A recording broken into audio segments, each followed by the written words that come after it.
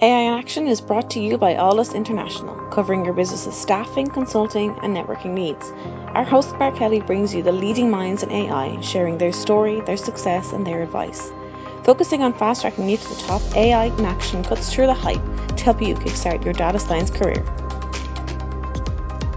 To listen to the latest AI in Action podcast, head over to www.aldus.com/podcast or subscribe via iTunes, Stitcher, or Google Podcasts. Our guest today is Noah Gift. Noah is the founder of Pragmatic AI Labs, and he's also a lecturer at UC Davis. Welcome to the show, Noah. Hi, nice to meet you. Noah, tell us a little about your background and how you actually got interested in machine learning and AI. So my background is a little bit unusual in that I was originally working at Caltech when I first got it started in the industry. And when I was at Caltech, it was the AI winter still. This was about 2000. And a lot of the people that I was friends with happened to be PhD students or neuroscientists. It's a very small community. We would play ultimate frisbee at lunch and just have, really unusual conversations. I got to learn Python while I was there, just through peer pressure. I mean, it was just, and that's one of the great things about having a really small community like that. And then fast forward today, and many of those people are actually quite a big deal in the AI field. I did work for Dr. David Baltimore, who was the president of Caltech, and at the time he got a Nobel Prize in his 30s, which is also very unusual. So there's just yeah. So there's a lot of really. That had a pretty big impact, I think, in terms of being interested in AI, because neuroscience at the time, in a way, it was AI was dead except for those people. And one of my really good friends at the time, who's since passed away, was this guy named Dr. Joseph Bogan. He had done the first hemispherectomy, which was back when they did hemispherectomies, which is removing half of the brain. It was a kind of a last-ditch effort to stop really bad epileptic seizures, and so he had some really interesting thoughts about the origins of consciousness, and that's why he was involved with Christoph Koch's lab. And so there was neural networks were something that I had been familiar with, before I guess they were really that commonly talked about. And that really was maybe the kindling of my interest in AI and machine learning. Okay, great. So you came from a nice ecosystem as well, and it really kind of flourished. Tell us a little bit about the stuff that you did with Score Sports and how you got involved with kind of prediction sports and kind of social media engagement. And because again, that's a pretty fascinating area, but not many people are particularly interested in it. Years ago, what kind of gave you that foresight to get into it? So when I joined Score Sports, this was, I think, 2013 and really we'll just call it like the first technical employee, or one of the first technical employees, and I was hired as a CTO. And we had some experiments before that, but there was not any established technology. And so I worked with a small team of people, and we built a fantasy app and a sports social network over the course of about a year. So we were, the typical thing you would do in the Bay Area, MVP, launch it, try to build some disruptive technology. At a high level, we were trying to be the Facebook of sports, right? So really carve out sports from social media. And if you look at today, like some of the things that have happened with Facebook, maybe people would have been much more receptive to that, in that a lot of Facebook has political, and there's some people that just want to talk about sports. They don't want any of that. Yeah. So really that was the emphasis. But in order to grow to the next level, what we had to do was we had to figure out ways to do growth hacking. And so one of the ace cards we had was an American football player called Brett Favre, who was one of the top quarterbacks of all time. he was on our board, and he was actually posting content, and he was really the first big celebrity, and we saw that there was like a wave throughout social media when he would post. So he would post something on Facebook or Twitter, and then it would have this big repercussion on our site. That was our, the thought process was, well, let's see if we can find other people like that, and then capture those signals and then turn that into a way of getting exponential growth. Yeah, I even, again, I'm based in Dublin in Ireland, but even me from afar could see how popular that guy was, and I remember seeing him on the movie Something About Mary. I'm thinking, what's this guy doing in that, right? So he was pretty much everywhere. So you must have been very impressed with what Conor McGregor's been doing and how he's been actually able to build that up, and kind of did what he's brought to the UFC and all his different kind of dealings. Yeah, so that's another there's some unusual and very interesting stories that we had at Score. So I would say we pretty much discovered Conor McGregor in a way. I mean, he obviously was going to do what he did, and become a legend in mixed martial arts. But in terms of social media, we really did in a way discover that he was a hidden gem, because we looked at these signals and we saw that his fan base was just rabid. So we saw that there was a very unusual pattern. So he had extremely high relative engagement.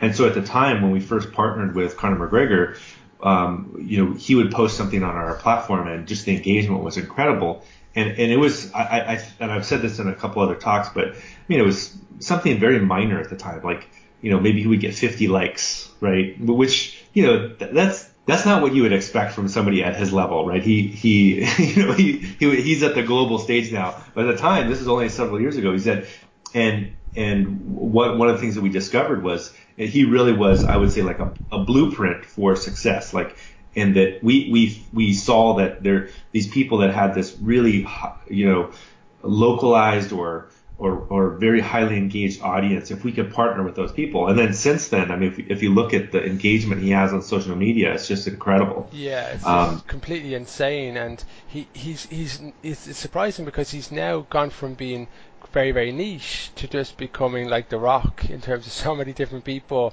kind of bought into what he's doing or interested in his story, good, bad, or indifferent, and it just kind of it brings the dollars, right? Because everyone look like him or hate him are kind of interested in his story, right? And that's interesting for all different media.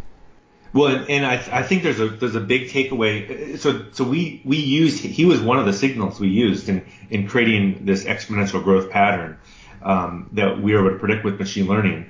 And the things that we noticed, the signals that we captured, were we looked at Twitter engagement, relative engagement, right? So not like how many followers you have, but in relative terms, what percentage of your audience engages with your post. And then also Wikipedia is another one that's very interesting. If you look at Wikipedia, compared to other people, how many people are viewing your site, right? Like how many people are looking at the Conor McGregor page, and we fed all those in to create this prediction model. And I think today, there's some lessons there in that there's a lot of interest now in social influencers, and I think there are people that are getting ripped off because they're engaging with people with, let's say, they have a large audience, but they're not looking at the real signal, which is, are people engaged? Yeah, of course, because that's the thing about websites that go viral. You can get like tens of thousands of millions to go on the websites, but unless they're actually engaging in any of the products, that is just literally water just going through a bucket with a big hole in it, because it's actually irrelevant. It's actually trying to get them hooked or engaged to do it. It's pretty it's pretty interesting. They don't always correlate. And so then you moved on to Pragmatic AI Labs. Tell us a little about the inspiration behind that, and what was the kind of problem you were looking to solve? So, like many startups in the Bay Area, Score Sports just ultimately fizzled out, and there was a chance at glory, but for whatever reason, just things happened, didn't work out. After that, I decided that I wanted to do full-time consulting and writing. And so what I've done since then, for last, let's say 2.5 years, is I've done either CTO or like data scientist type consulting to startups. So anything from building a jobs framework for virtual reality, or helping someone create their first machine learning pipeline. Those are the kind of things that I've been focused on. And what's great about doing it from a consulting level is that I get to work on a lot of different projects and focus more on really staying on the cutting edge with technology versus when at least at the time when I was heavily involved in just one company, there's other things that you have to do. Yeah, and I think there's always the opportunity that when you work in consultancy that you can get so many different inspirations, different ideas. You're never going to be siloed because you're kind of working on the same project, same people all the time. So you get so much creativity, and it's like when I do the podcasts and I run the meetups. Everyone's got such a different perspective on things. You're talking to someone who's got a completely different idea or a problem they're looking to solve. So was that kind of tying into the next question? Was that kind of coming into how the book came about, and how, or you're kind of doing that in parallel to the consulting? Because you mentioned that you had a purposeful kind of focus on trying to become more of a writer and kind of share your story, because it's a pretty challenging thing to do both things together. Everyone's got a book in them, they say, but very few people actually go out and do it, right? Yeah, so this is the second book that I've written, and the first one I wrote was about 10 years ago, and it was basically, we'll just call it like DevOps, right? Like Python DevOps. And this one, one of the reasons why I was interested in writing it was that some of the experience I had as CTO or VP of engineering in the Bay Area, and then also some of the experience I've had in this emerging data science, machine learning trend. And so when I was at SCORE, this is 2013, still, there was a lot of unknowns about machine learning and production. And even today, there's still a lot of unknowns about machine learning and production. And so really what my mindset is in writing this book was to try to demystify not the things that everyone else is talking about, which algorithm do I use, and like, how do I do hyperparameter tuning with deep learning, and there's an unlimited source of information on that. But this is more of, okay, here's a real problem. How do you solve it with machine learning? And then how do you actually get into production and maintain it? Yeah, and the reality is there's so much talk about the other side of it, but the reality is how is it going to help people day to day, and what solutions are we going to solve to make people's lives better? And that to me is the really important aspect of it. And have you kind of come across any things within deep learning or machine learning where people are genuinely getting a lot of benefits from? Because there's obviously the hype cycle, and there's the fear that the hype will never be realized. What's your kind of take on that? Yeah, I do. I definitely have an opinion on this. So on one hand, the deep learning trend in particular is interesting in that I would definitely not put myself even close to the level of, some of the people that are experts in deep learning, like, there's a bunch of them. But there is, what's interesting about it is that there's a statistical approach that you could look at with machine learning, right? Where there are many things, or you could call data science and statistics, they are very interchangeable. And it can be very controversial and political, especially in university settings where people get, upset about what's data science, what's statistics, what's machine learning. But in general, all the deep learning stuff, my opinion of it, is just a technique, right? So there's no guarantee that technique will even be successful. It's like saying, I have logistic regression and it will always solve all problems. I'm not saying that people are saying this, but there's no guarantee that deep learning will solve, a solution. It's just like, random forest or logistic regression, or, it's just an algorithm, right? I mean, so I think my personal opinion about the deep learning stuff is it's because I have been more involved in it before. Deep learning was the only way to do, prediction. That's like there are people, for example, I think now that they completely equate deep learning with data science. Like that's like, oh, well, you just do TensorFlow. It's like, well, actually, there's nothing wrong with it, but there's a whole lot you can do with never touching deep learning ever. And so I think that I'm not necessarily worried that there'll be a hype cycle that will blow up or something. I think that the deep learning hype cycle, there's a possibility that could blow up. I mean, but I think that is there a need for doing predictions? Is there a need for doing data science? Is there a need for doing machine learning? And is it going to be around forever? I would say yes. I think just the combination of all the things that are happening, like cloud computing, the advances that are happening every 6 months from the major cloud providers, just some of the accidents that have happened, like Python, it just accidentally became the de facto language for data science. Like there's all these accidents, like the Jupyter notebooks, like there's all these things that I think have created this ecosystem that is definitely will not go away. But it could be different than what people expect. Do I think that people are going to be doing deep learning exclusively and that's what data science will be? No, I think that that's just going to be one of many techniques people use. What I think actually, and this it kind of goes into the predicting the future a little bit, is that I think that some of, in a way, again, I could be totally wrong. These are just my hunches that some of the really advanced deep learning, advanced machine learning techniques are going to be completely commoditized. And what's going to happen is that cloud providers like AWS, Google, they're going to write software packages, and they're already doing this, that make it irrelevant to have a PhD in deep learning. What'll happen is that you can run SageMaker, and it will automatically pick their hyperparameter tuning. You don't really even completely need to be an expert on that. You should know something. And what I think will happen is just like other industries where you needed to have, this really PhD level expertise, and there's a brief period of time where that's really important. I think, sure, that will still exist, but it's not going to be like right now. There's this, people are constantly looking for PhD level deep learning.